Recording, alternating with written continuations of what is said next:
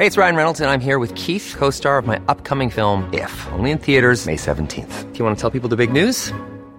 All right, I'll do it. Sign up now and you'll get unlimited for $15 a month and 6 months of Paramount Plus Essential Plan on us. MintMobile.com/switch.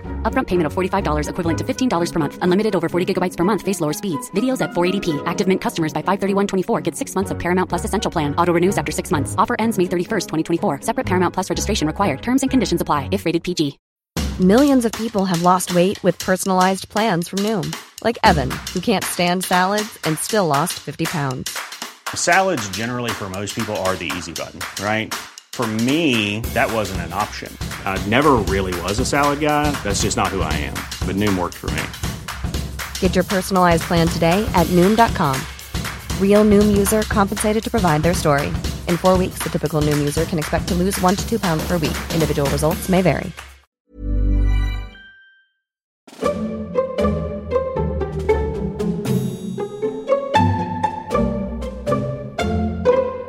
Du lyssnar på podcasten Atladottir och Bjurvald. Det är jag som heter Margrethe Atladottir. Och med mig har jag som vanligt Lisa Bjurvald. Tja Lisa. Tja Margrethe. Det här är ju en podcast om medier och journalistik. Och det här blir vårt första avsnitt post Paris. Ja, det är sant. När du och jag sågs i fredags så var vi på utdelningen av årets Amazon. Det var en glammig och rolig tillställning. Vi skojade lite grann om att det var fredag den 13:e och vad skulle möjligtvis kunna... Millions of people have lost weight with personalized plans from Noom. Like Evan, who can't stand salads and still lost 50 pounds. Salads generally for most people are the easy button, right? For me, that wasn't an option. I never really was a salad guy. That's just not who I am. But Noom worked for me. Get your personalized plan today at Noom.com. Real Noom user compensated to provide their story. In 4 weeks, the typical Noom user can expect to lose 1 to 2 pounds per week. Individual results may vary. It's that time of the year. Your vacation is coming up. You can already hear the beach waves, feel the warm breeze, relax, and think about work. You really, really want it all to work out while you're away. Monday.com gives you and the team that peace of mind. When all work is on one platform and everyone's in sync, things just flow. Wherever you are, tap the banner to go to Monday.com. Hey, it's Ryan Reynolds, and I'm here with Keith, co-star of my upcoming film, If, only in theaters May 17th. Do you want to tell people the big news? All right, I'll do it. Sign up now and you'll get unlimited for $15 a month and 6 months of Paramount Plus Essential Plan on us. MintMobile.com/switch. Upfront payment of $45 equivalent to $15 per month. Unlimited over 40 gigabytes per month. Face lower speeds. Videos at 480p. Active Mint customers by 531.24 get 6 months of Paramount Plus Essential Plan. Auto renews after 6 months. Offer ends May 31st, 2024. Separate Paramount Plus registration required. Terms and conditions apply if rated PG. Hända. Skulle vi snubbla på någon sladd eller skulle vi göra bort oss på annat sätt?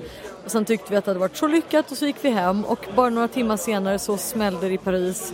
Och nu ses vi här igen torsdag och det är delvis till en ny värld vi har vaknat upp till. Absolut. Och jag måste bara ge lite kuriosa. Så här, vi hängde ju då på fredagen och tog emot pris och hade det trevligt, hej och hå. Jag gick och la mig väldigt tidigt för att jag skulle upp tidigt och vara med i Nyhetsmorgon. Men precis samma här. Jag gick och la mig typ 9:30. Ja. Jag skulle vara med i Nyhetsmorgon dagen efter som jag brukar vara. Och vaknar av upprepade telefonsamtal från ett skyddat nummer. 5 på natten.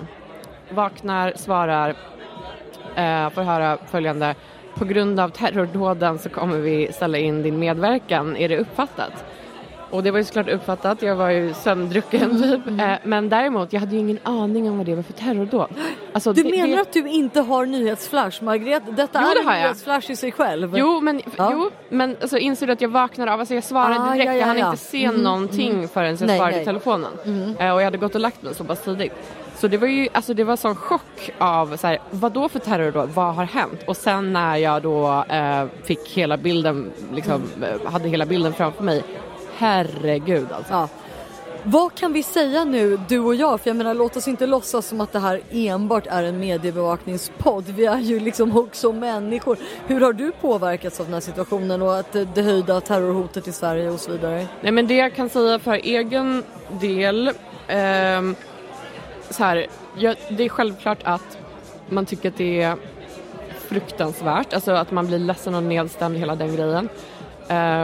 Jag kan inte säga att jag har så här undvikit, alltså att jag har inte förändrat mitt liv när jag känner många människor som har hört av sig till mig och varit så här undvik T-centralen, undvik att göra det här, så här, ska du ens vara på jobbet, alltså varit väldigt uppspelta och hysteriska över inte bara det som hände i Paris men också Säpo-grejen. Jag har nog inte anpassat mitt liv eller ändrat mig så jättemycket. Du då? Jag tror att det är annorlunda kanske för oss som har bott liksom länge utomlands. Jag flyttade utomlands redan som 18-åring. Jag levde igenom den här London Nail Bomber. Jag minns som om det var igår när min dåvarande pojkvän ringde mig och sa det har precis smält utanför mitt fönster i Soho och det ligger kroppsdelar på gatan. Människor ligger på alla 4 och skriker och de har varken armar eller ben. Det här var liksom 15 år sedan, men har man bott i en storstad, har man bott i London, har man bott i Kalifornien, i New York som jag gjort, då finns det liksom en historia av terrordåd. Thomas Mattsson skrev väldigt, väldigt bra i sin krönika i Expressen, jag tror att det var i söndags, om den här aningslösheten som ofta tillåts härska i journalistiken, där vi rapporterar som om det vore första gången vi drabbas av terror. Jag tror på fullt allvar att vi skulle må väldigt dåligt och liksom bli så chockade i Sverige om det faktiskt hände på riktigt. Ja. Men för resten av Europa ser det ju inte ut så. Vi har en historia av IRA, Röda brigaderna, liksom, you name it, som har härjat, och det finns en vaksamhet. Man vet vad man ska göra när det smäller, och vi har levt, jag har själv genomlevt en sån terrorkampanj i London. Men det gör väl att jag kan se lite extra vaksam. Men är det någon på bussen som rapporterar en väska som är kvarglömd, så kommer det kanske vara jag. Man har liksom det där i sig. Men ja, jag skulle säga att det påverkar nog mig ganska starkt. Kanske starkare än vad man vill tro. Och nu är det väl många lyssnare som undrar vad det är för så här tjoglam i bakgrunden. Ska du berätta, Margret, var vi befinner oss? Men vi befinner oss på Stora Journalistpriset utdelningen. Och på efterfesten kan man säga. Ja, på Operaterrassen i Stockholm. Så glamorös som det bara kan bli i dessa terrortider egentligen. Exakt, och vi har ju då varit här och tittat på utdelningen. Och sen så har vi käkat middag. Så här. Berätta, Margret, vilka satt vid ditt bord? Vi blev ju uppdelade så grymt. Alltså så himla hemskt. Det här är första gången som jag är på journalistpriset, Stora Journalistpriset. Och så här, om vi ska vara helt transparenta, Lisa, så funderade vi faktiskt fram och tillbaks huruvida vi faktiskt skulle gå eller inte, eller hur? Ja, den stora anledningen för min del, det här var ju liksom ett gemensamt beslut till att vi valde att gå, trots den kritik som har framförts för att det har varit så oerhört ojämnt i könsuppdelningen bland nomineringarna.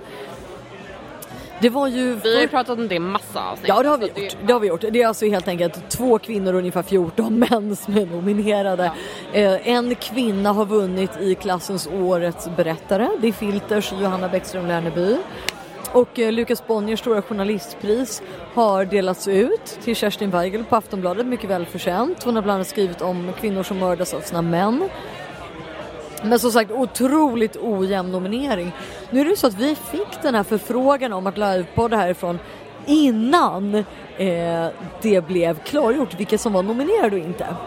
Ja, och för mig att ställa in någonting, det ska till jäkligt mycket. Vi pratar liksom flygande magsjuka ungefär. Eller liksom, ja, ett terrorattack. Men jag kan säga, för att vara transparenta så diskuterar vi det ändå. Ja, det har vi gjort. För att, jag menar, vi har ju ändå varit eller några av dem, det är många som har varit väldigt kritiska. Vi har varit bland de hårdaste mediekritikerna. Ja. Precis, och då är det så här, jag kan absolut förstå att det kan uppfattas som kanske så här inkonsekvent av oss att å ena sidan sitta och podda om hur förjävligt kan det verkligen uppfattas som det? Fattar inte folk det här med att makt tar man där den finns? Alltså det är bättre att vara på plats och påverka och faktiskt säga någonting om det än att stanna hemma och krypa in i någon slags bo och vara missunnsam, eller? Jo, men ja, exakt. För att jag tror att, eller för egen del så är det mycket så här folk. Men så här, jag känner mig inte riktigt som, alltså i det här sammanhanget, herregud vad man är liten då. Ja. Alltså man är ingen. Man är verkligen, du så? Man är basically... Jag känner tvärtom. Nej, man är basically... Jag blev lite deppig så under kvällen. Jag tänkte så här, nej, för det här har jag känt många gånger under mitt liv. Att man är någon som man bjuder på grejer för att man är bra på så här, prata med män, typ. Ja men herregud Margaret, berätta nu, vilka satt du med vid ditt bord som fick dig att känna så här? Det var inte de som personer, men det var, men du vet, vadå, som att det här är, att jag hittar på att det här är ett fenomen. Nej. Jag har hört att kvinnor känner så här, definitivt, och många kvinnliga bekanta. Jag känner däremot inte så. Jag känner att det här är jätteroligt. Du och jag tillhör inte något av de stora mediehusen som Bonnier och Schibsted. Eller jag Schibsted. Ja. Men du är liksom lite free agent då med politism. Och medievärlden ägs ju som du vet av oss anställda. Så jag känner att vi är liksom fria att säga vad som helst. Jag känner att det här är det coolaste man kan vara. Fan vad mycket hellre jag är programledare i Atla Dotter och Bjurvald än att vara en chef på Bonnier. Gud ja, absolut. Men jag bara känner så här... det var också en av anledningarna till varför jag ville gå var så här. Jag har aldrig varit på Stora Journalistpriset innan. Jag vill se what the fuss is all about. Ja, and the fuss is all about att det är en massa mäktiga mediemänniskor som minglar och blir fulla tillsammans. Ja, och faktiskt, alltså verkligen så kan man ju... det var det första jag reagerade på när jag kom. Var ju så här, det är ju verkligen 50-50 när det gäller könsfördelningen män och kvinnor. Och det är bara liksom så här... spär ju på ännu mer hur sjukt det var med de här skeva nomineringarna. Ja, Margaret, ska vi bara börja vifta till oss kvinnor lite grann så att någon kan hoppa in här när vi vill. Jag ser till exempel Lena Sundström framförallt har utannonserat att hon går från Dagens Nyheter till Sveriges Television. Ska vi vifta in henne?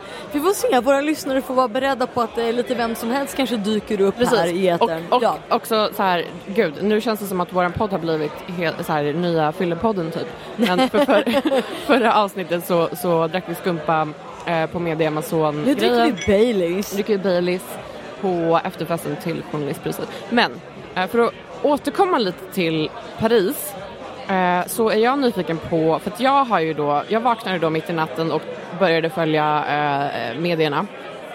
Så jag har ju en klar favorit om vi tittar på svensk media av de som var bäst på bevakningen. Oj, nu händer det grejer här. Ja, nu är det män som kollar på fotboll garanterat. Ja. ett hjält mansskrik som... With a rebel yell. Jo, men jag har en tydlig favorit bland svenska medier som jag tyckte var jättebra under den här turbulenta Paris-händelsen. Jag är nyfiken på vilka medier som du följde. Aha, du vill att jag ska säga först? Jag måste säga att jag blev väldigt imponerad av Dagens Nyheter och Aftonbladet TV. Det är mina 2 starka vinnare. Svenska Dagbladet stod ju för den garanterat största mediemissen. Det tror jag vi alla kan vara överens om. Det var ingenting om Paris-attentaten i Svenska Dagbladet i lördags. För guds skull, svenskan, vad hände här? Det är liksom omöjligt att förstå exakt vad som hände där rent tekniskt. Svenska Dagbladet Kultur hade då fotboll på ettan i söndags. Då fanns det ju tid, då kunde man inte längre skylla på att det var stressat med pressläggning och så vidare. Men ändå så bättrade man inte det. DN Kultur hade naturligtvis om Paris på sin etta. Man får ju komma ihåg att Paris är ju kulturhuvudstad nummer 1 eller kanske 2 i konkurrens med London eller Rom i Europa. Det är ju så givet då att en attack mot denna stad ska figurera på ettan till kulturbilagan. Men återigen så missar svenskan. Så de är liksom ut ur min tankebild. Expressen bra, men jag är lite kritisk till att varva såna här random läsarchattmeddelanden av typen fred är bra, fred är viktigt, med reporternas väldigt insatta inlägg då om att nu är den här personen gripen och så vidare i de här rullande livebevakningarna som är på sajterna. Aftonbladet var otroligt på och Dagens Nyheter hade sin väldigt starka, som jag som liberal älskar. Man har jämlikhet, frihet, broderskap, eller låt mig säga liberté, égalité, fraternité på omslaget, på ettan till DN. Och det är en sån otroligt kraftfull markering. Så topppoäng och guldstjärna till DN och Aftonbladet TV. Men låt mig höra, vad tycker du? Jag tyckte att Aftonbladet var... Fan vad bra de var. Det är exakt det här som jag tycker att Aftonbladet ska lägga allt krut på. De är bäst när det gäller breaking news. De är fantastiska på sin webb-tv. Tänk liksom, om vi jämför här nu. med Aftonbladet vad de gjorde och SVT vad de gjorde. Alltså det är ju helt otroligt. SVT gjorde ju inte särskilt mycket. Nej, och Sveriges Radio. Men det här har ju också varit en väldigt stor kritikstorm, i alla fall i våra mediebranschkretsar, mot public service agerande. Här får de folkets pengar, och när någonting sånt här allvarligt händer i Europa som folket måste informeras om, så ligger de i stort sett och sover. Det kan man väl säga utan att vara raljerande. Min besvikelse, du vet att jag inte är en public service liksom fiende, men en motståndare. Den bilden har ju liksom inte stärkt. När någonting sånt här viktigt händer, då måste vi kunna lita på att public service ställer upp för folket. Och så här, dagen efter, alltså på lördagen, så tycker jag ändå att så här, i alla fall Sveriges Radio kom tillbaks. Och skärpte till sig och var väldigt bra där. Men under de här liksom första timmarna, alltså när det är breaking news-läge, då tyckte jag att det var toppen. Självklart så var jag väldigt mycket inne på Twitter och sociala medier. Där var det ju extremt mycket action. Jag kan ju inte franska, så jag kan inte säga att jag följde några franska medier med gott samvete. Kan man inte köra Google Translate på Twitter? Nej. Jo, det kan man. Man kan översätta tweets. Men jag kan säga att jag så här, nej, det blir för skakigt. Jag har ju mitt väldigt välkurerade flöde som jag så här, alltid, som är väldigt bra. Så fort jag loggar in så vet jag vad som händer i världen. Däremot så la jag märke till en grej under lördagen. Ett tokdrev mot Åsa Romson. Såg du det? Eller tog du det? Ja, jag har sett det drevet. Det är alltså så att hon... berätta. Nej, men alltså hon, som många andra på Twitter, skrev tweets. Hon skrev 2 tweets. Den första i stil med... Nu kommer inte jag citera ordagrant för att jag har inte dem framför mig. Men den första var i stil med frukt... Oj, ursäkta. Det är fruktansvärt att det här har hänt, men... Sånt som händer när man poddar. Nej, men typ någonting. Det är fruktansvärt det som har hänt i Paris. Jada. Nästa tweet var: det här kommer eventuellt typ så här, få konsekvenser för det klimatmöte som är planerat. Ja, Åsa Romson, du tänkte för snabbt. Ja. Alltså, som många gjorde. Många gjorde det på Twitter. Jag menar, låt oss inte hymla nu. Det var nog väldigt många som tänkte, men gud, jag har ju biljetter till den här festen i Paris på nyårsafton. Jag ska ju åka dit med mina unga på novemberlovet. Vad det än är. Det är klart att alltså, den mänskliga hjärnan har ju ingen politiskt korrekt censur. Och direktkopplingen mellan den mänskliga hjärnan och Twitter är liksom, den är direkt och den är snabb. Jag kan säga så här. Sen så är det klart att du måste tänka lite här. Liksom, jag representerar ett parti, jag är en förebild här. Ska jag ta upp just det här? Eller ska jag låta det vara lite inombords mellan mig och mina miljöpartikollegor? Det skulle jag kanske ha valt med Åsa Romson. Jag kan säga så här, jag tycker absolut att hon och ganska många andra borde ha tyglat sig när det gäller tweets. Och så här, jag själv skriver nästan alltid när det gäller såna här stora, katastrofala, tragiska, enorma så här, katastrof eller vet, så här, den typen av nyhetshändelser. Så jag går inte ut och twittrar för att så här, jag jobbar som opinionsjournalist. Jag väntar på, jag vill ha hela bilden framför mig. Sen vill jag göra olika analyser, sen vill jag skriva efter det. Att skriva grejer i ett så tidigt skede, det är verkligen någonting för proffs. Alltså det är många det som skämmer ut sig. Det som förvånar mig, Margret, det är att när jag är ute i skolorna och föreläser om hur ungdomar och barn ska förhålla sig till nätet, så pratar jag just om den här snabba reaktionen och hur man inte ska liksom gå för snabbt på nätet och så vidare. Jag menar, men det är en sak att säga det till 14-åringar, det är en annan sak att vi uppenbarligen behöver lära våra partiföreträdare samma sak. De borde ha pressmänniskor som lär dem de här sakerna, tycker du inte? Jo, men så här, det som jag vill egentligen så här, nu har vi sagt att Åsa Romson det var dåligt att hon twittrade. Hon är en ond människa, har vi konstaterat nu. Nej, det har vi absolut inte gjort. Hon borde inte ha twittrat. Nej. Däremot så kan vi prata om drevet. Alltså, Lisa, du som är verkligen så här kunnig om angående så här näthat, alltså den typen av grejer. Vet du hur vidriga folk var mot henne? Berätta lite, jag försökte undvika de värsta. Nej, men alltså då är det inte så här trollkontorna som skriver, alltså det är värst tänkbara man kan skriva till en kvinna och framförallt en kvinnlig politiker. Alltså det finns ju inga spärrar. Du menar att det var i klass med det här Kringland skrev till Åsa Linderborg? Ja, exakt. Ja. Alltså gånger 100 typ. Ja. Men det är ju så här, trollen, det kommer ju, det får man ju vara van vid som kvinna liksom. Men alltså folk, skribenter, debattörer, vanligt folk. Jag såg i mitt Facebookflöde, folk bara så här, tog ut, det var som att de tog ut all sin vrede och ilska på Åsa Romson. Och det tycker jag är problematiskt. Ja, jag är så glad att du säger det, för det är väl den analys som ligger närmast till hands där. Alltså det är väldigt svårt att ta ut sin ilska på IS.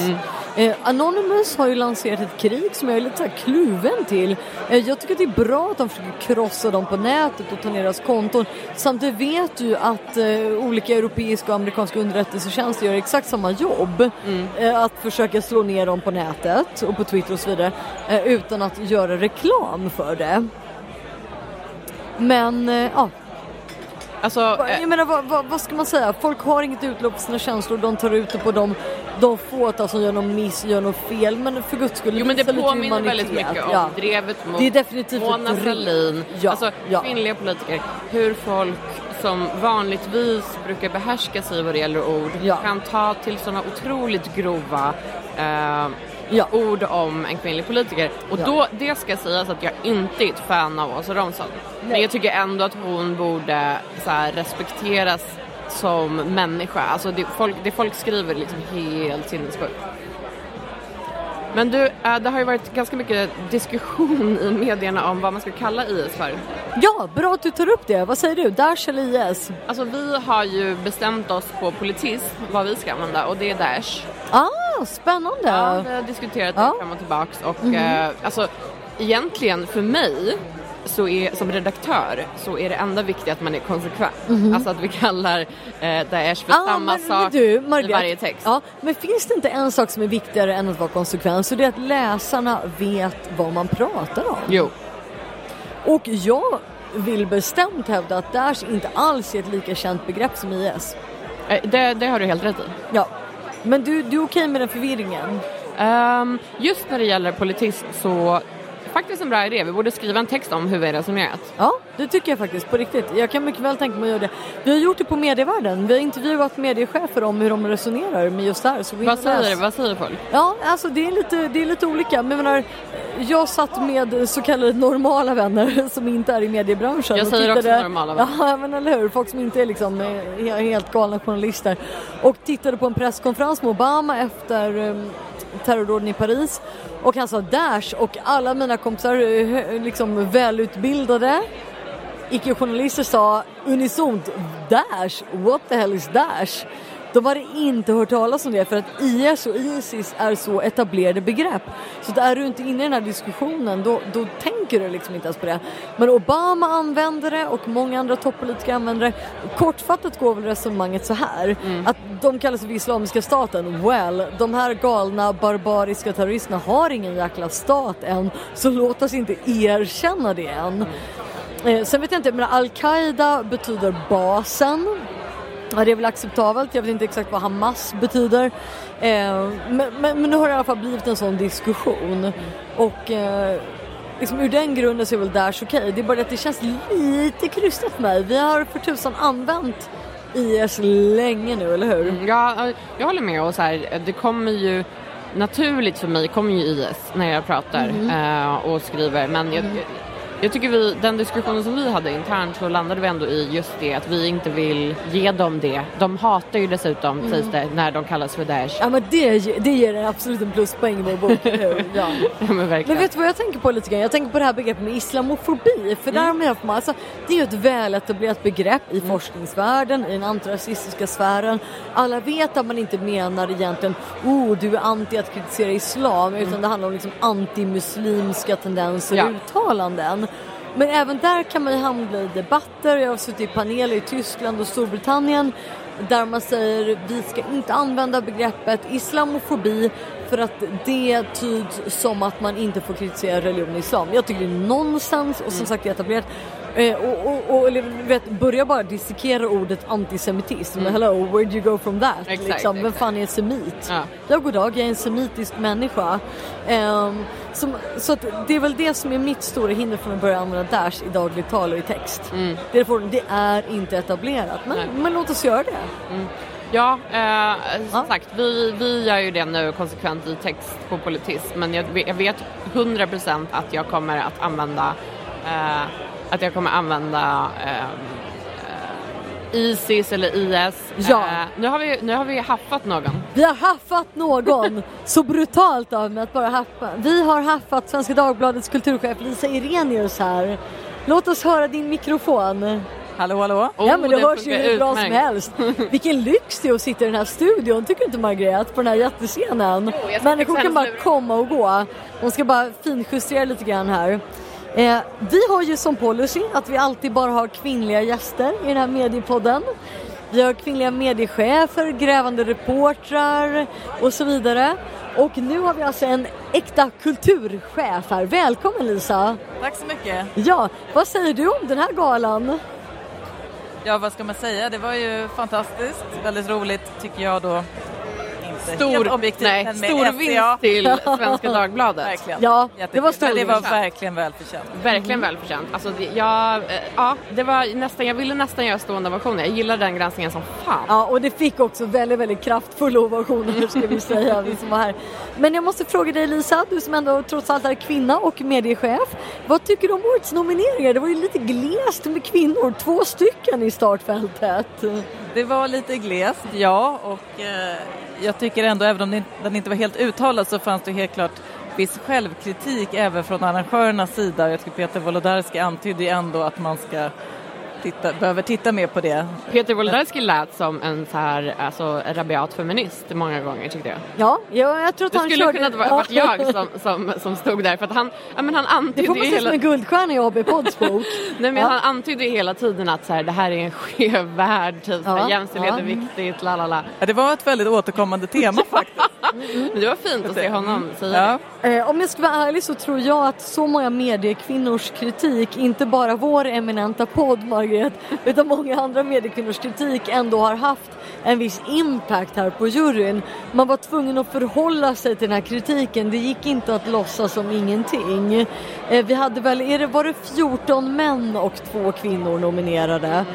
Sen hade man ju då Lukas Bonniers stora journalistpris som gick till Kerstin Weigel, oerhört välförtjänt. Men lite av en så här side note. Det går ju ändå till personer för lång och trogen och god journalistisk tjänst på något sätt. Vi har ju varit de hårdaste kritikerna som sagt. Vad tycker du Lisa? Kan inte kvinnor göra lika bra journalistik som män? Eller vad är det som har hänt här ikväll? Ja, det finns inte så många svar på den frågan. Självklart kan de det, men jag tror att, och det är ju en intressant diskussion som jag tycker kommit upp här, det är att också kanske män och kvinnor, att det fortfarande är så att man fokuserar på olika sorters journalistik och att de kategorier som finns i Stora journalistpriset kanske premierar mer manlig journalistik, till exempel årets avslöjande grävjournalistik. Det är fler män som ägnar sig åt det, och kanske att man på olika sätt inte kan fånga upp, men det finns flera journalister som presterar väldigt väl under ett helt år, som kanske inte satsar på det här riktigt stora knäcket utan verkligen håller en jämn nivå, som berättar på ett bra sätt gång på gång. De fångas inte riktigt upp i de här priskategorierna. Och även förnyarkategorin, den är ju svår. Den är jättesvår. Den tycker jag alltid varje år är så här intressant att se vilka som nomineras. För att jag vet själv inte hur jag hade tänkt om jag hade så här suttit i juryn.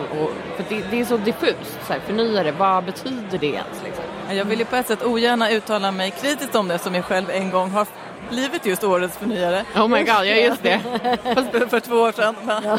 Det var dock välförtjänt. Det var verkligen så här. Det var Uppsala Nya Tidning. Sirenius var kulturchef, och man använde då en slags anteckning i marginalen, bland annat på en av mina böcker, tror jag. Ja, faktiskt. Ja. Och vilket var ett väldigt kul sätt att ta litteraturkritik. Rena drömmen för alla oss som är litteraturintresserade och se hur kritikerna har tänkt. Det här stycket, hur funkar det? Ja, det var riktigt så här media groupie guld, eller vad man ska kalla det för. Ja, nej, men vad roligt. Nej, det var ju verkligen, man kunde i samband med recensionen också ta del av en e-bok då med kritikers anteckningar som man kunde läsa tillsammans med kritiken. Men det var ju fantastiskt. Förlåt, jag avbryter. Ja, nej, det är ingen fara. Jag blev ju lite inlockad bara helt plötsligt i den här podden. Så det var väldigt roligt. Ja. Så nu snackar jag på. Ja. Men då, även då var det ju, ska ju ärligt talat sägas, lite svårt. Vad stod man mot? Och var det också Kristoffer Triumf-värvet med poddarna och var Aftonbladet-reportage som hade jobbat med sociala medier och nätet på ett nytt sätt. Så att, det är en svår kategori. Samtidigt så känns det viktigt att den finns just för att premiera nya initiativ. Och så. Men det blir spännande att se om man kommer se över nu kategorierna. Jag tror fan det. Absolut. Det kändes så ikväll. Alltså att de verkligen har hört och tagit till sig den kritik. Jag tycker det. Applåderat. Och Margret, vi hade ju Anna Bessén som gäst för ungefär 2 avsnitt sedan. Och hennes gräv om den smutsiga sjukhusmiljön har inte bara blivit riksdagsdebatt. Utan det har också blivit så att sjukhuschefen har kommit och så här städat med henne. Den liksom fortsätter att utvecklas. Det är verkligen ett typexempel på ett gräv som får praktiska konsekvenser i verkligheten. Alltså den bästa sortens gräv. Det är inte bara vi journalister som sitter och hyllar och applåderar, utan någonting händer här. Men hon är alltså inte nominerad och hon har inte fått någon guldspade. Vilket är att man återkommer till den här tanken, vad är ett kvinnligt ämne och vad är ett manligt ämne? Men säger sig själv, jag tänker lite på manligt är näringslivet. Ja, men visst är det. Visst är det väldigt övertydligt just i år. Jag tänker på Kerstin Weigel också. Malou von Sivers fick det här Lukas Bonniers stora journalistpris förra året. Det är på något sätt som att man kan prisa kvinnor för att man har jobbat hårt och slitit med det här dagliga liksom, tjusiga arbetet går till män. Gud vad jag känner mig feministisk ikväll, Margret. Ja, jag är så stolt att min mamma var medlem i grupp 8. Jag känner att jag har fått det i generna här. Men vad ska vi säga? Kan inte du berätta om ditt bord, Lisa? Om mitt bord? Ja, vi är 2 Lisor. Förlåt, Lisa Irenius menar du? Ja. Hur då menar Alltså på festen? Ja, vilka blev du placerad? Ja, okej. bord. Ja. Vid sitet vin. Annars vad man har på bordet. Ja. Vad man har, vad har du i pipen? Nej, det är mycket mer konkret. Nu var det så här, ditt bord ikväll. Vilka satt du med och var det kul? Det var väldigt trevligt. Jag satt bredvid Martin Schibbye och Stefan Eklund. Som ju också tidigare var kulturchef på Svenska Dagbladet. Så vi hade ju en del att prata om även där. Så att, nej, men det var jättebra diskussioner. Det känns ju ändå som att Blank Spot Project har blivit så unisont hyllat av etablerade medier. Samtidigt som jag minns startup-fasen så skrevs det väldigt mycket om att de kom till därför att de stora, tunga medierna inte satsade tillräckligt på utrikesjournalistik. Man skrev hellre om liksom att det blåste i Värmland än att det var en stor jordbävning i Mali ungefär. Och så är det ju fortfarande. Nu är de så här omhuldade. Jag börjar nästan fundera på om det ligger Blank Spot Project lite i fatet. Vem känner ni? Alltså prenumererar ni själva på Blank Spot? Förlåt att jag tar upp så här obekväma frågor. Jag gör inte det. Jag ska erkänna att jag inte gör det. Nej. Och det kände jag ju genast nu ikväll att det var ju helt fel. Ja. Det vill jag gärna börja göra. Ja. Och ju mer jag fick höra om det också. Jag har tittat på det tidigare sen, men inte så jättemycket ska jag erkänna. Men det är otroligt vilka ambitiösa saker de gör och det är väldigt glädjande att de faktiskt verkligen får medlemmar. Folk vill betala för det här och samtidigt så betalar de ju också för just att de är ju öppna, de här reportagen. Det är inte så att de betalar för något som bara de får läsa sen. Men sen tycker jag att de hade väldigt intressant hur de jobbar med det som här medlemmarna får. Att de får tillgång till slutna Facebookgrupper där de kan följa journalisternas arbete under tiden och vara med och diskutera. Och det är ju väldigt spännande. Sjukt spännande. Ja. Nej, jag prenumererar inte. Alltså verkligen, jag skäms också och skämdes när jag satt där. För att jag... Nej, men det är klart att man gör. Men jag tror att det kändes också så här... nästan typ så här Oscarsförbannelsen. Alltså typ att folk tycker att det är en bra grej, hyllar det, fan bra gjort och sen så att man släpper det. Ja, men exakt den så. Liksom. Ja. Men det tar ett tag innan man börjar också komma på att men just det, jag kanske också ska bidra.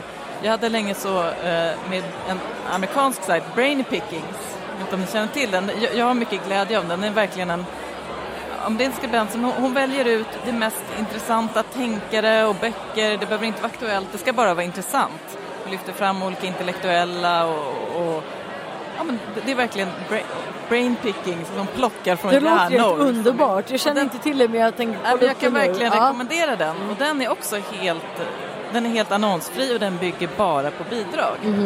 Och jag länge var det så att jag läste den och hade väldigt mycket glädje av den, så bara slog det mig, men varför betalar jag inte? Nu gör jag faktiskt det. Och det känns ändå fint att man kan göra det, att den funkar, den finns och den lever på det sättet. Så att, det blir spännande att följa den framtiden för den typen av initiativ. Verkligen. Jag tror det vi är ute efter lite grann också så här, i bakgrunden är det att när man är på en sån här tillställning som står journalistpriset så är det väldigt konsensus som råder. Alla är väldigt glada och liksom tillfreds med varandra. Man känner ändå lite så här, vi är en mediegranskande podd. Ska vi inte ta upp de här små sakerna som skaver ändå? Eller vad känner du, Margaret? Jo, absolut. Är det något särskilt du tänker på? Ska jag bidra med här? Ja, precis. Nej, men först var det väl lite liksom blank spot project. Du måste öppna din mobil bara först. Ja, men sen så känner jag lite grann också så här. Vi har ju ett problem som jag har skrivit om i en podd på Medievärlden, eller en blogg på Medievärlden. Och det är ju detta faktum att det är 2 män som syns väldigt mycket nu. Och det är Magnus Ranstorp och herr Brun som är terrorexperter. Alltså de figurerar överallt dygnet runt. Var är kvinnorna? Alltså det börjar bli lite parodiskt nu faktiskt. Så återigen, vi är på en tillställning där det faktiskt ser ut att vara med blotta ögat 50% kvinnor. Det är mediechefer. Vi sitter här med Lisa Irenius som är kulturchef på Svenska Dagbladet. Vi har hälsat på Jeanette Gustafsdotter, tidigare gäst här, som är vd för TU och så vidare. Men när det kommer till kritan så är det männen som kallas in. Och det kommer ihåg, Margrethe, du av vår senaste podd från Amazon-kvinnekonferensen. Vad var det nu? 24 eller 26% av alla experter i svenska medier, oavsett ämne, är kvinnor. Det är ju en patetiskt låg siffra. Och det har ju inte blivit bättre sedan terrordåden i fredags. Vi sitter här alltså på Stora Journalistpriset-galan på en torsdag, så det har gått nästan en hel vecka sedan terrorattackerna i Frankrike. Vad är det som pågår, Margrethe? Jag har i min blogg lagt ut tips på experter från FOI, Försvarshögskolan, Säpo och så vidare. Och ändå är det samma gubbar i sitt lilla interna jaktlag som kutar runt mellan tv-studierna. Vad är det som pågår? Nej, men jag vet inte. Alltså, det är väl samma som alltid, vill jag säga. Att så här, folk är bekväma och ringer in dem som de alltid ringer in. Och man behöver anstränga sig för att bredda sin representation. Men är det folk orkar inte. Är det tid eller engagemang eller både och? Både och. Alltså, så känner jag själv så här, med typ mitt jobb. Att, så här, man har asmycket att göra. Att just tänka på representation kräver tid. Och så här, när man inte lägger tid på det så helt plötsligt så har man en viss typ av människa eller liksom, skribent eller hur man ska uttrycka sig, som hela tiden syns. Och det är jävligt trist, men folk får helt enkelt bara skärpa sig. Vad sägs om att lansera en kvinnlig terrorexpert i något stort forum och gör det här till ett lika känd household name som Magnus Ranstorp? En av de här kvinnliga analytikerna från min gamla skola, Försvarshögskolan, som är så duktiga. Kan inte du vara det då? Ja, kanske. Men det finns är det här bara att du lanserar dig själv? Nej, men alltså jag är ju på filkantnivå. Jag skulle gärna ta någon som är liksom på lite högre nivå. Som ändå forskar om det här liksom till dagligdags. Lisa Irenius, vad säger du? Ja. Berätta, hur tänker du om det här?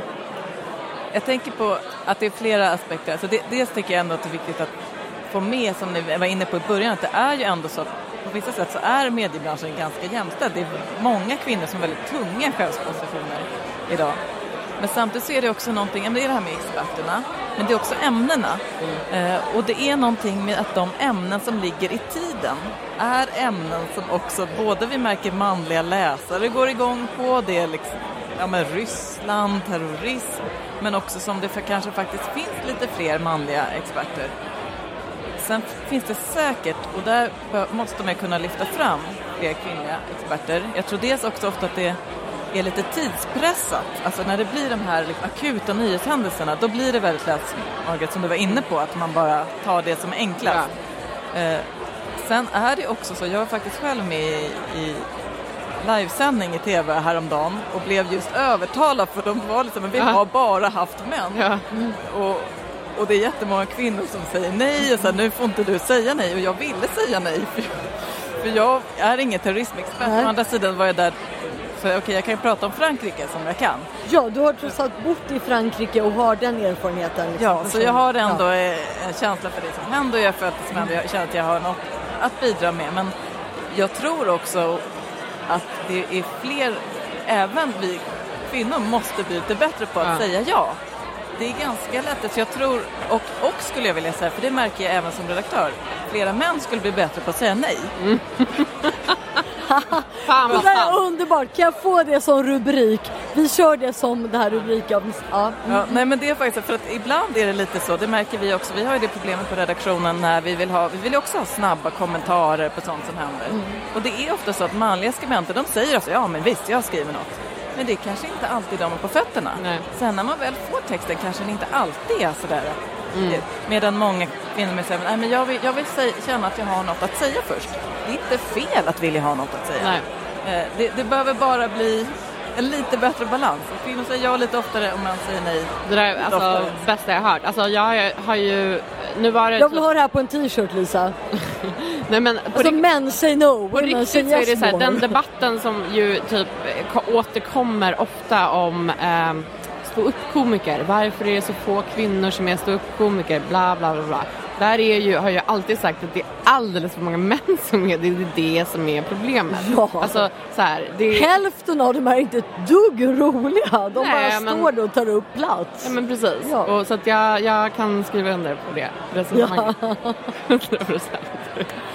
Underbart, Lisa. Vi tackar dig så mycket för att du var med oss här ikväll. Vad roligt för att göra ett inhopp. Ja. Återgår jag till minglet. Ja, men gör det. Gå till champagnen. Vi kommer snart.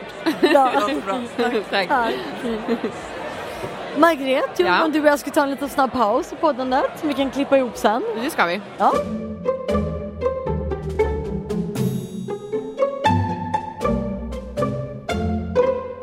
Nu kör vi igen. Vi har haft en 6 minuters paus som är slut. Och vem har vi hittat? Berätta, vem är du? Jag heter Kerstin Weigel och jag har ikväll fått stora journalistpriser. Det var första gången jag sa det. Det var första gången jag tog de här orden. Och så. Helt rätt gör det i vår podd också. Ja, det har du gjort. Jag måste säga att jag blev extremt glad över att det var du som vann. Jag hade ingen aning och bara så här ställde mig upp och men det var stående ovationer och jag gillar din journalistik väldigt mycket. Nu känner jag mig som ett fan. Ja, men jag kan knappt prata för att jag är så fan-tjockt här. Ja. Men nu vill vi veta hur du känner. Jag är också lite chockad över att jag tycker att det är så roligt. Jag har varit nervös. Det är en stor kväll. Det betyder mycket för tidningen. Jag har jobbat på Aftonbladet länge. Hur länge? Jag började där sommaren 1986. Jag hade 2 chefer, Amelia Adamo och Staffan Heimersson. Wow. Det gick upp för mig när jag klev in där att de hade bara en featurevikarie den sommaren. En. Och det var jag. Wow. Ja, det var en annan tid.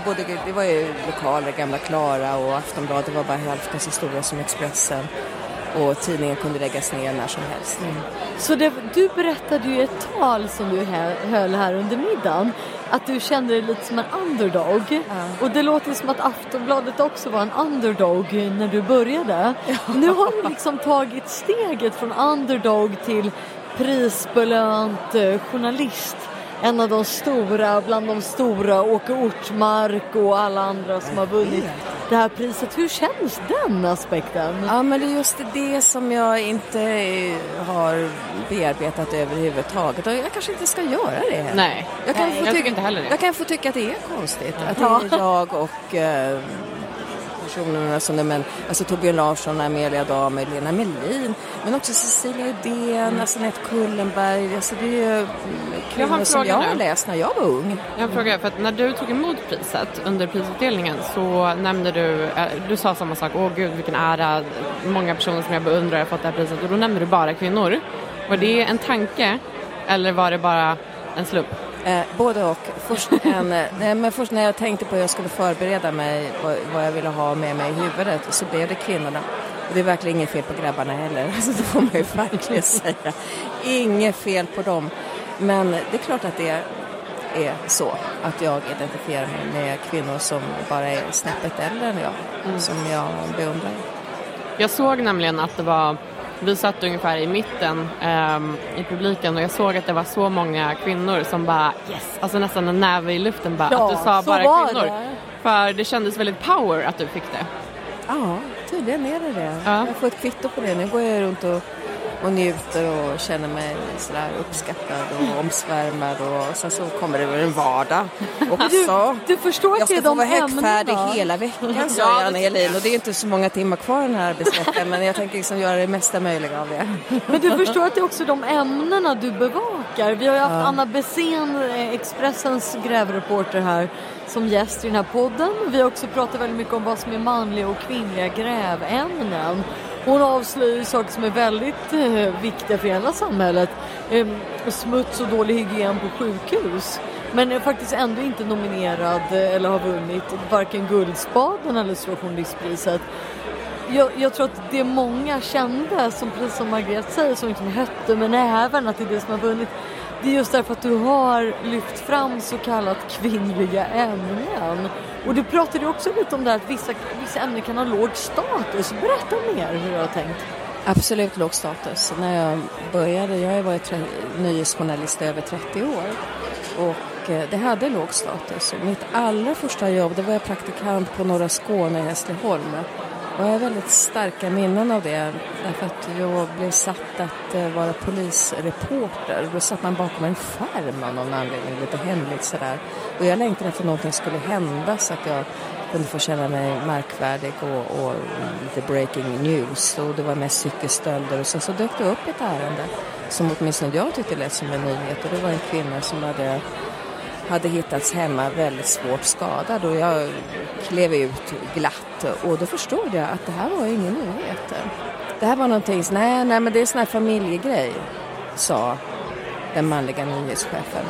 Och det är ju så att som ung journalist så lär man sig lite subtilt vad det är man kan skriva om och inte skriva om. Det här är ett yrke som man lär sig mycket med att vara i. Det går inte att utbilda sig riktigt till nyhetsjournalist, utan man lär sig. Man är mottaglig för sådana koder. Och den satte sig ganska omedelbart, måste jag säga. Och vad jag definitivt förstod var att det var ett lågstatusämne. Och än idag? Alltså om du pratar om... Nej, det håller inte jag med dig om. Okej, jag tycker det har hänt otroligt mycket under de här åren. Och jag ser också på ämnena som har nominerats. Det är nominerats ett avslöjande om ett register som för Södertörnspolisen hade om misshandlade kvinnor som var etiskt helt förkastligt och forskningsmässigt väldigt tveksamt. Och det är 2 män som har grävt kring det, till exempel. Och jag tycker att de har uppvärderats också, de här berättelserna om människor på ett sätt som det var inte så för 30 år. Så jag lovar, det har hänt jättemycket, och därför är inte jag helt klar över egentligen det här med manliga ämnen och kvinnliga ämnen. Jag är inte lika jag ser ju förändringen. Men det är ju positivt att höra. Verkligen. Att det händer någonting. Och det har hänt så mycket. Det har hänt verkligen så mycket. Vad händer nu, alltså om vi pratar rent konkret nu. Du har vunnit det här priset. Blir det löneförhöjning? Blir det, alltså vad händer liksom i ditt liv? Det blir jättespännande. Eller hur? Ja, det blir jättespännande, för det det är superstatus såklart. Att ha vunnit stora journalistpriser. Och det här finpriset. Och det är pris som man får när man har jobbat länge men fortfarande är verksam. Och det tycker jag är ett bra pris. Alltså det är inte ett pris som man får tack och för den här tiden pris. Nej, det är inte tack och adjö och du har haft den här fina stunder. Utan det är för någon som fortfarande är verksam. Så det är verkligen ett jättefint pris. Men jag vet inte, vad tycker du? Jag ska fundera så mycket på det. Jag tror inte jag ska göra det. Jag vill bara nyfiken.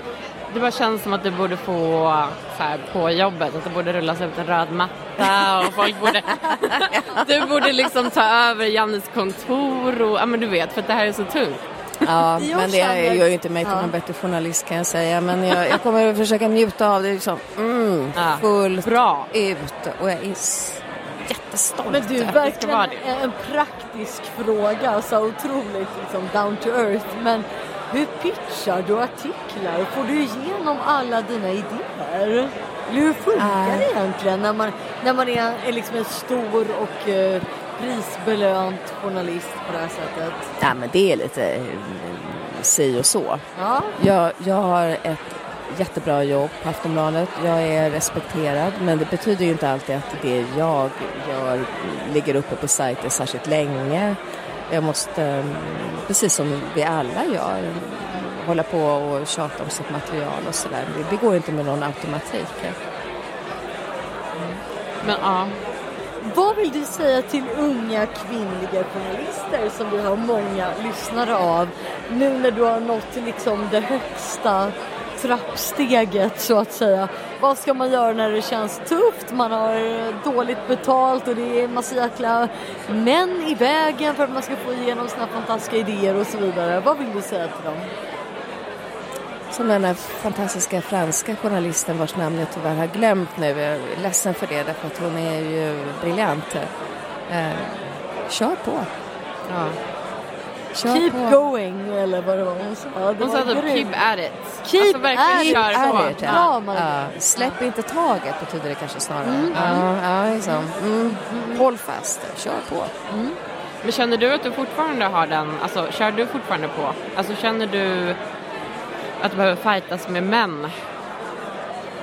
Mindre och mindre, men då får du tänka på att jag ska fylla 57 nästa gång och jag har jobbat länge. Det ger mig en viss pondus eftersom jag är verksam och jag har mina ämnen och jag kan driva mina frågor och jag hittar egna nyheter och det är med tiden. Och det tänker jag faktiskt på, för att jag har ett jättebra jobb på Aftonbladet. Hur mycket yngre kvinnor har det på Aftonbladet har jag ingen riktigt koll på. Nej. Faktiskt. Måste jag medge. Utan det är ålder som ger mig pondus. Du är värd din pondus, du är underbar. Stort grattis! Ja, stort grattis och stort tack för att du gav oss den här tiden. Klart jag tror att det har inspirerat många unga kvinnliga journalister faktiskt. Och ha en underbar kväll, alltså det här är din kväll. Jag ska njuta. Ja. Tack för att jag fick komma. Ja. Hej. Tack Kerstin, en applåd. En applåd. Woo!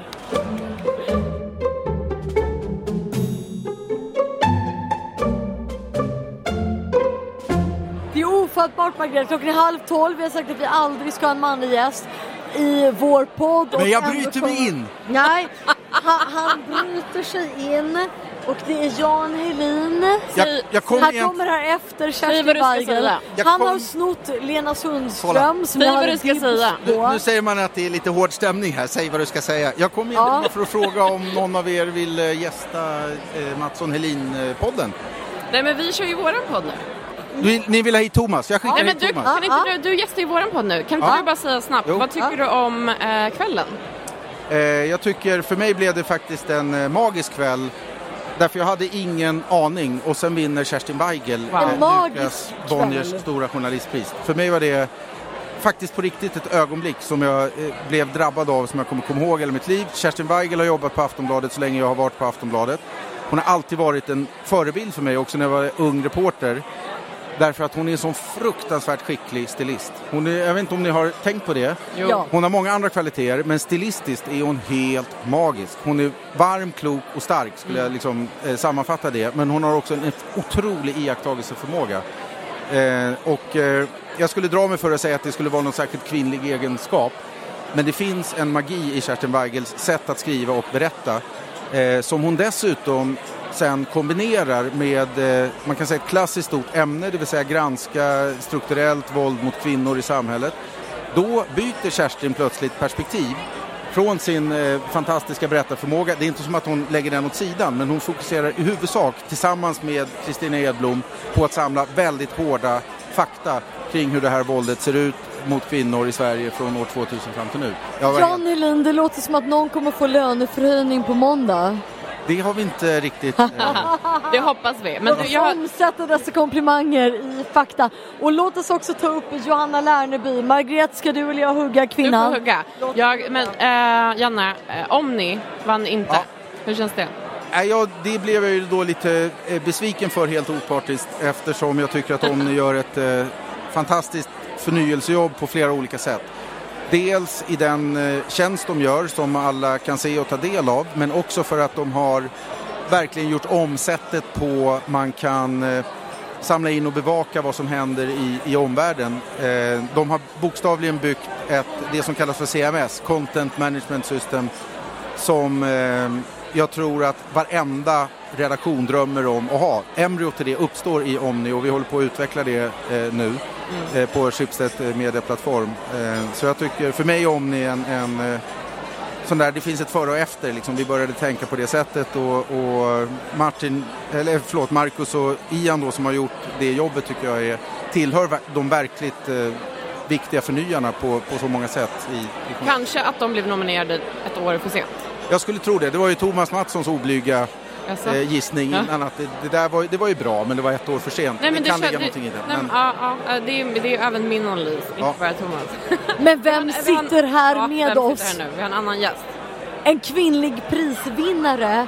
Hur kan det ens komma sig? Detta år av enbart 2 nominerade kvinnor och en av dem tog hem seger. Jag säger så här, det här behöver Thomas Mattsson höra, så jag skickar hit honom. Ja, men för tusan, Johanna Bäckström Lärneby, välkommen till Atladotter och Bjurvald. Tack ska du ha. Och grattis! Ja, tack. Du är årets berättare, hur känns det?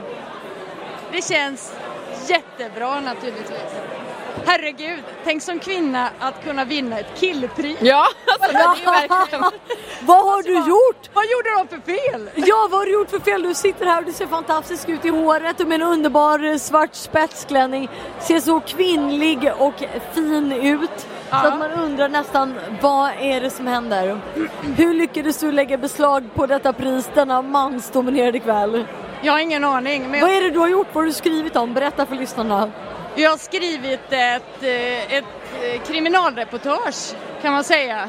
Där jag som gammal kriminalreporter, det är den journalistiken som ligger mig absolut närmast som hjärtat. Och det är den journalistiken som jag tycker i dess bästa form är den absolut bästa, som säger mest om vårt samhälle idag, om man gör den på det sättet som jag tycker den ska göras. I ditt tacktal så pratade du om att kriminaljournalistiken har ett ganska lågt värde.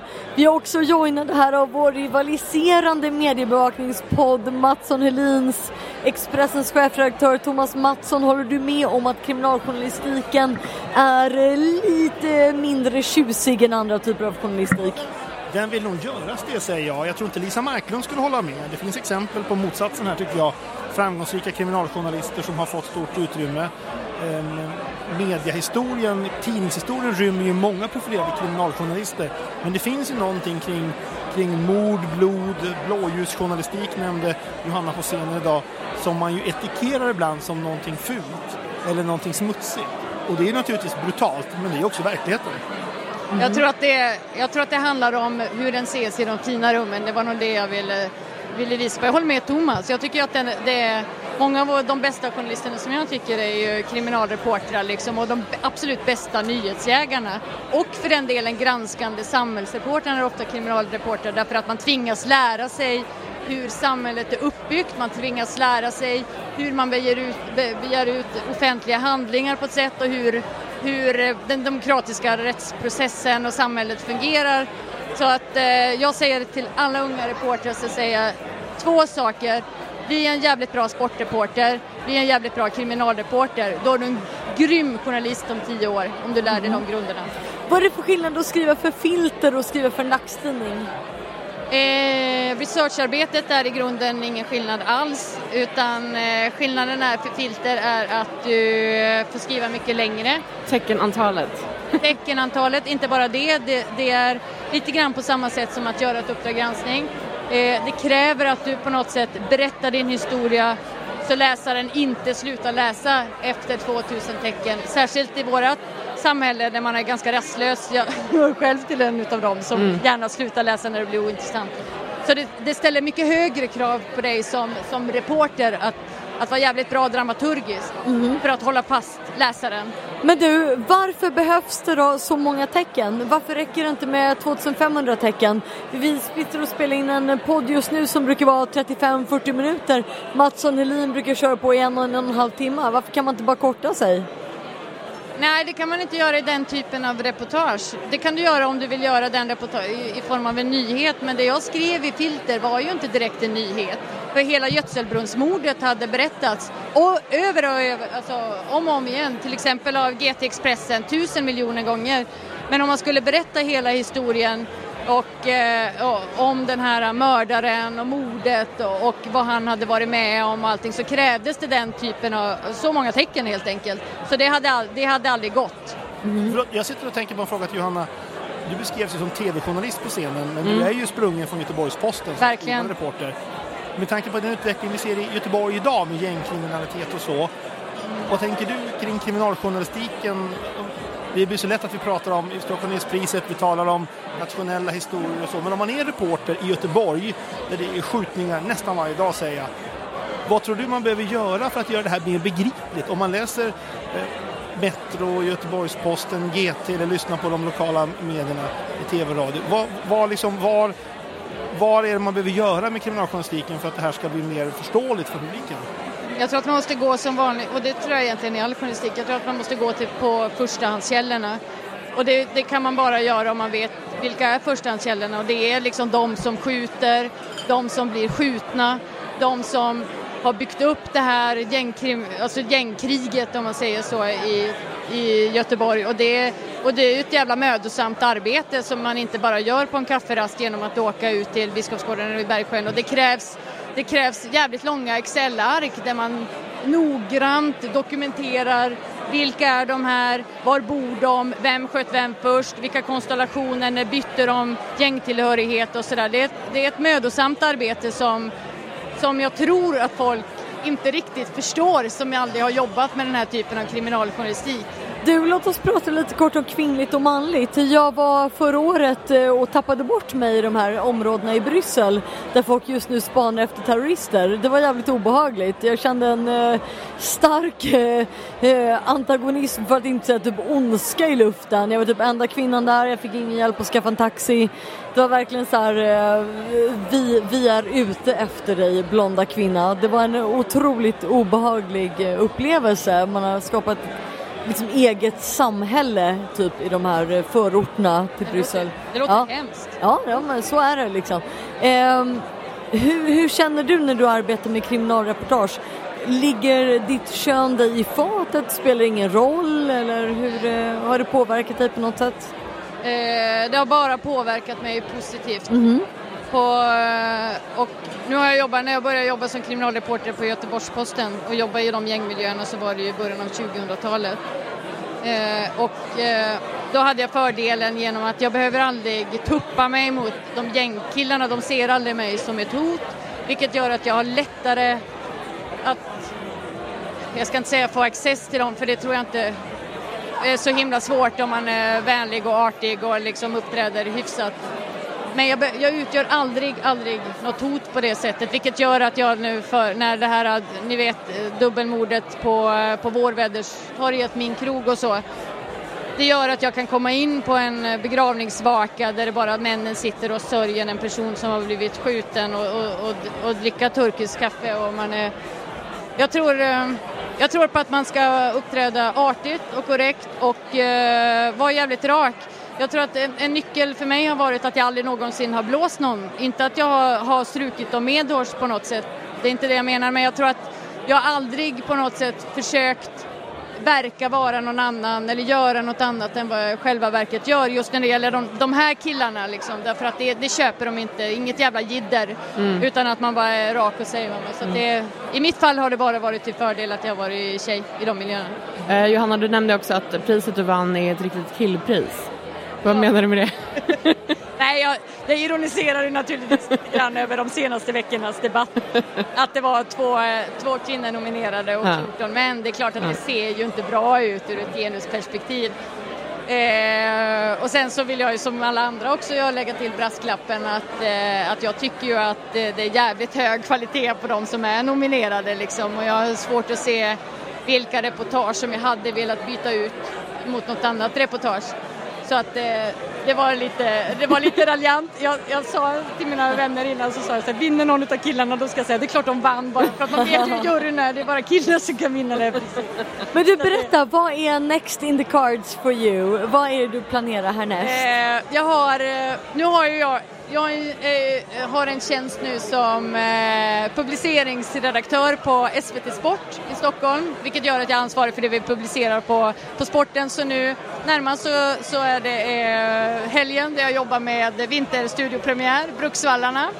Kör vi järnet på, så det är ni välkomna att titta på. Vi kör en satsning på ätstörningar i och med att Henriksson gör comeback efter att ha bloggat om sina ätstörningar, så det kommer vi prata ganska mycket om, och om ätstörningar i norska längdlandslaget också kommer vi att ta upp. Oj, vad spännande. Ja, så det kan väldigt spännande. Sen så har jag har 4 stycken kriminalreportage som ligger, som är lite grann av... 4 kriminalreportage, det är ofattbart. Kan vi få höra ett ämne på någon av dessa 4, tack? Jag kan säga... Sneak peek. Ja, jag kan säga det. Det ena heter Tyska pojkarna, och det handlar om tyska pojkar. Ja, det är helt ofattbart vagt. Det andra kallar jag för listan.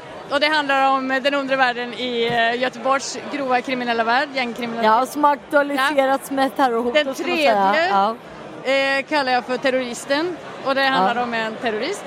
Låter som att det är lätt att sälja in det just nu ungefär. Ja. Men det... Och det fjärde? Nej, men det fjärde vill jag inte riktigt berätta. Okej, det är det vi skålar ögonen på, tror jag. Ja, det är det fjärde reportaget. Sporten är mitt fokus nu, i ett år. Där får vi se. Får jag fråga dig, var är du om 10 år, Johanna? Här vid det här bordet som vinner. Nej, jag vet inte fan. Jag kanske jobbar på Expressen, man vet aldrig. Jag tror att jag kommer nog att... jag tror att jag kommer vara arbetsledare någonstans, samtidigt som jag varvar med att göra jävligt roliga kriminalreportage som jag brinner för. Det är jag ändå, som ni märker, det ligger mig så himla. Ja, du, får jag fråga, deckarförfattare? Nordic Noir? Ja, så skulle det kunna vara. Jag skrev en bok för 2 år sedan. Nej. Jo, och det är väldigt jobbigt att skriva en bok. Ja, det är så jävligt. Ja, vi får se. Ja. Jag vet inte, vad gör du om 10 år, Thomas? Jag tror inte Johanna vet vad hon gör, men han viftar professionellt bort frågan här just nu, kan man säga. Jag säger, alla säger så här, men sporten, driver du med oss? Och för mig ligger mig väldigt nära om hjärtat att jobba på sporten. Hon jobbar på SVT Sporten och levererar 3 tunga kriminalreportage och ett hemligt som hon inte ens vill avslöja. Ja, det är magiskt. Ja, det är den här 4 man är väldigt spänd på. Ja, fast jag har inte gjort dem än. Om ett år kanske jag har gjort 1. Ja, herregud. Då är du välkommen tillbaka till podden och berätta allt om det och vad som händer. Stort tack för att du var med oss, Atladotter och Bjurvald, Johanna. Och grattis en gång till. Tack snälla. Grattis. Applåder. Grattis. Yes. Thomas, hänger du kvar här? Absolut. Hur länge får vi köra? Är det här Mattsson Helin? Jag tror vi har 5 minuter till. Ja, Okej, vi frågade Janne vad han tyckte om vinnarna. Vad tycker du? Jag tycker också, precis som Johanna sa, att det var väldigt hög kvalitet på vinnarna. Det var svårt att i år se skiktningar mellan dem. Ibland kan det vara sådär, och det finns en klass som är svårare än de andra, det är alltid för nya klassen. För det är liksom vad är journalistik, vad är affärsutveckling. Det var väldigt många bra bidrag i år. Men det känns ändå som att den här debatten om män och kvinnor har lagt som en liten våt filt över hela. Visst märktes det i hur Peter Wolodarski höll i prisutdelningen? Ja, och det var inte konstigt, tänker jag, för att det var någonting som jag tror många här ikväll har antingen vunnit priset eller suttit i juryn eller är mediechefer som förfogar över resurserna. Och då kan man tycka att det finns skillnader och det finns ojämlikheter, men de är inte 14-2 idag. Nej. Om man tittar på de som är här är det ju 50-50 män och kvinnor också, så att det var ju det var ju tvunget att tas upp på något sätt. Det hade jag nästan sett fram emot lite under kvällen. Så här, hur kommer man att adressera det här under kvällen? Så låg och puttrade hela tiden. Men jag tycker ändå att man gjorde det faktiskt på ett ganska bra sätt. Man ignorerade inte Men det var inga så här, det kändes inte falskt heller när man pratade om jämställdhet faktiskt. Jag tror att det är så att man kommer att se över kategorierna. För att de här kategorierna, de är satta för ungefär 10 år sedan. De här 3 kategorierna. Och frågan är om de är representativa idag. Till exempel så är det så att opinionsjournalistik har ju ingen riktigt naturlig liksom hemvist i de här kategorierna. Men den är ju jättemycket större och mer relevant idag än den var för 10 år sedan. Så det är klart att... Politism borde ju verkligen vinna, eller hur? Verkligen, eller hur? Säger du som sitter i Schibsted-huset och pushar Thomas Mattsson på detta svar. Du har varit på äventyr, Lisa. Var har du varit? Nej, jag har varit och spanat lite grann bland kvinnorna här. Och det verkar som att kvinnorna börjar trappa av. Och plötsligt är det typ 70% män kvar. Ja, jag tror de går till en bättre fest. Ja, men jag tror det. De överger de här SJP-gubbarna. Ja, men jag tror det. Det är ju väldigt många på Twitter, hörni. Låt oss inte mörka detta längre. Som skriver att detta är ett stort PK-inferno. Här trängs journalisteliten och så vidare. Det är ju sant. Ja, men vad är det vi har det här till för? Vad gör ett pris? Vad betyder ett pris, Thomas Mattsson? Jag tror att för de som är här så är det en trevlig kväll, en möjlighet att mingla, träffa kollegor, konkurrenter. Nyttigt ska jag säga, rent affärsmässigt och journalistiskt. Och jag tror också för de som blir nominerade, och det känns ju inte så ikväll om man inte fått priset, så är det här naturligtvis once in a lifetime. Vi är 17 000 journalister, det är 9 nominerade bidrag. Det är ju inte roligt att förlora ikväll, men med lite perspektiv så är det ju inte så många som blir nominerade.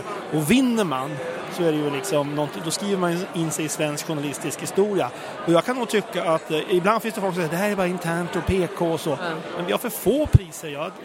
Det är klart vi ska fira det här.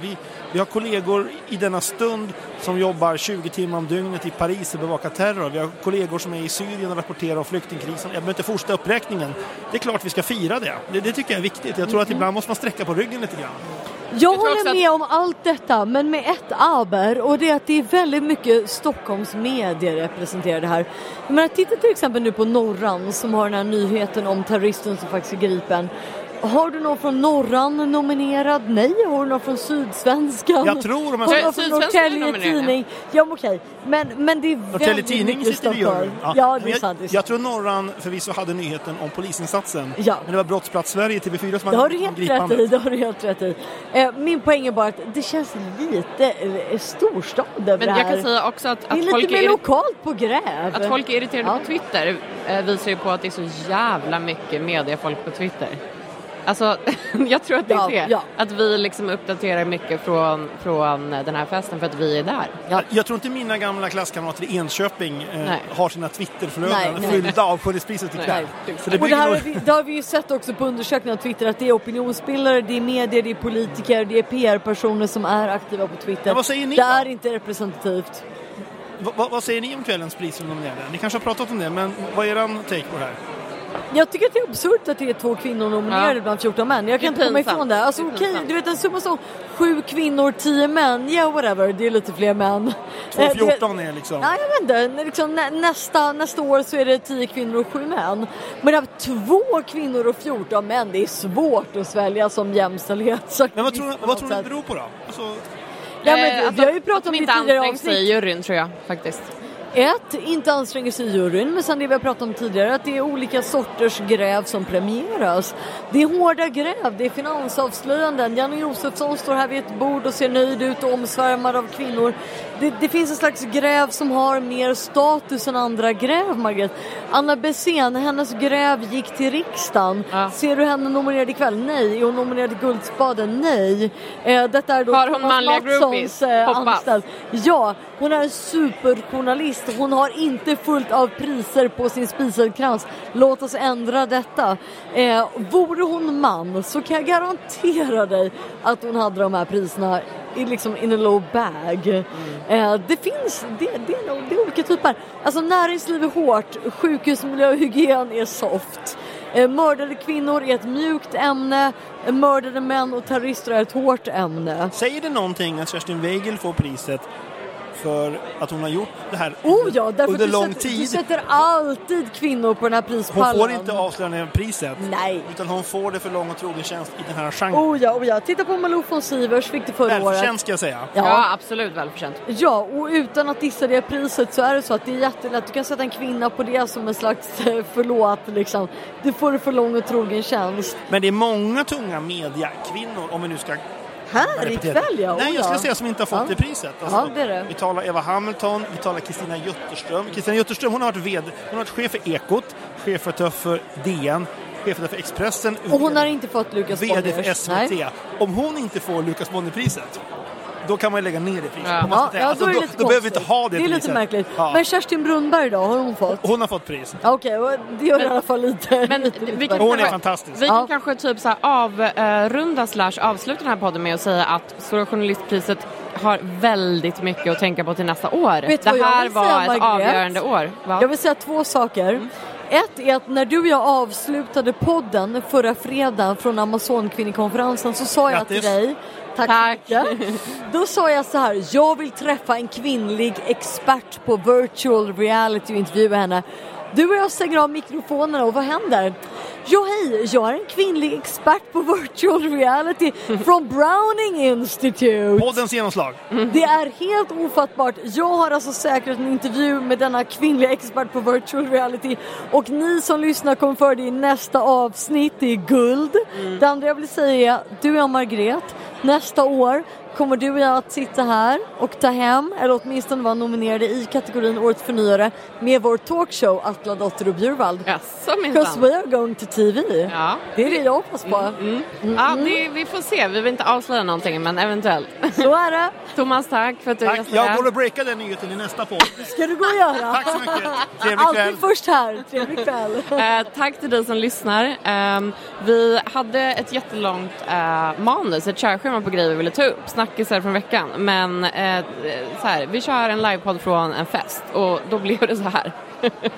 Vad säger du, Lisa? Jag säger skål, Margret. Ja, skål. Vi tackar för att du lyssnar och vi hörs nästa vecka. Det gör vi. Ja, det är bra. Hej.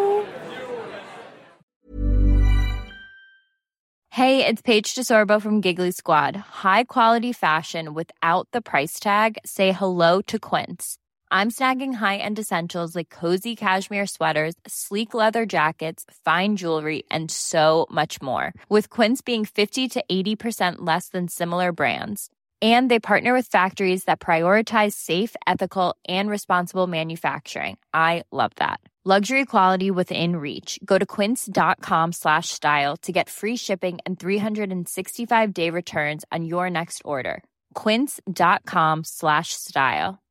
Imagine the softest sheets you've ever felt. Now imagine them getting even softer over time. That's what you'll feel with Boll & Branch's organic cotton sheets. In a recent customer survey, 96% replied that Boll & Branch sheets get softer with every wash. Start getting your best night's sleep in these sheets that get softer and softer for years to come. Try their sheets with a 30-night guarantee. Plus, get 15% off your first order at bollandbranch.com. Code BUTTERY. Exclusions apply. See site for details.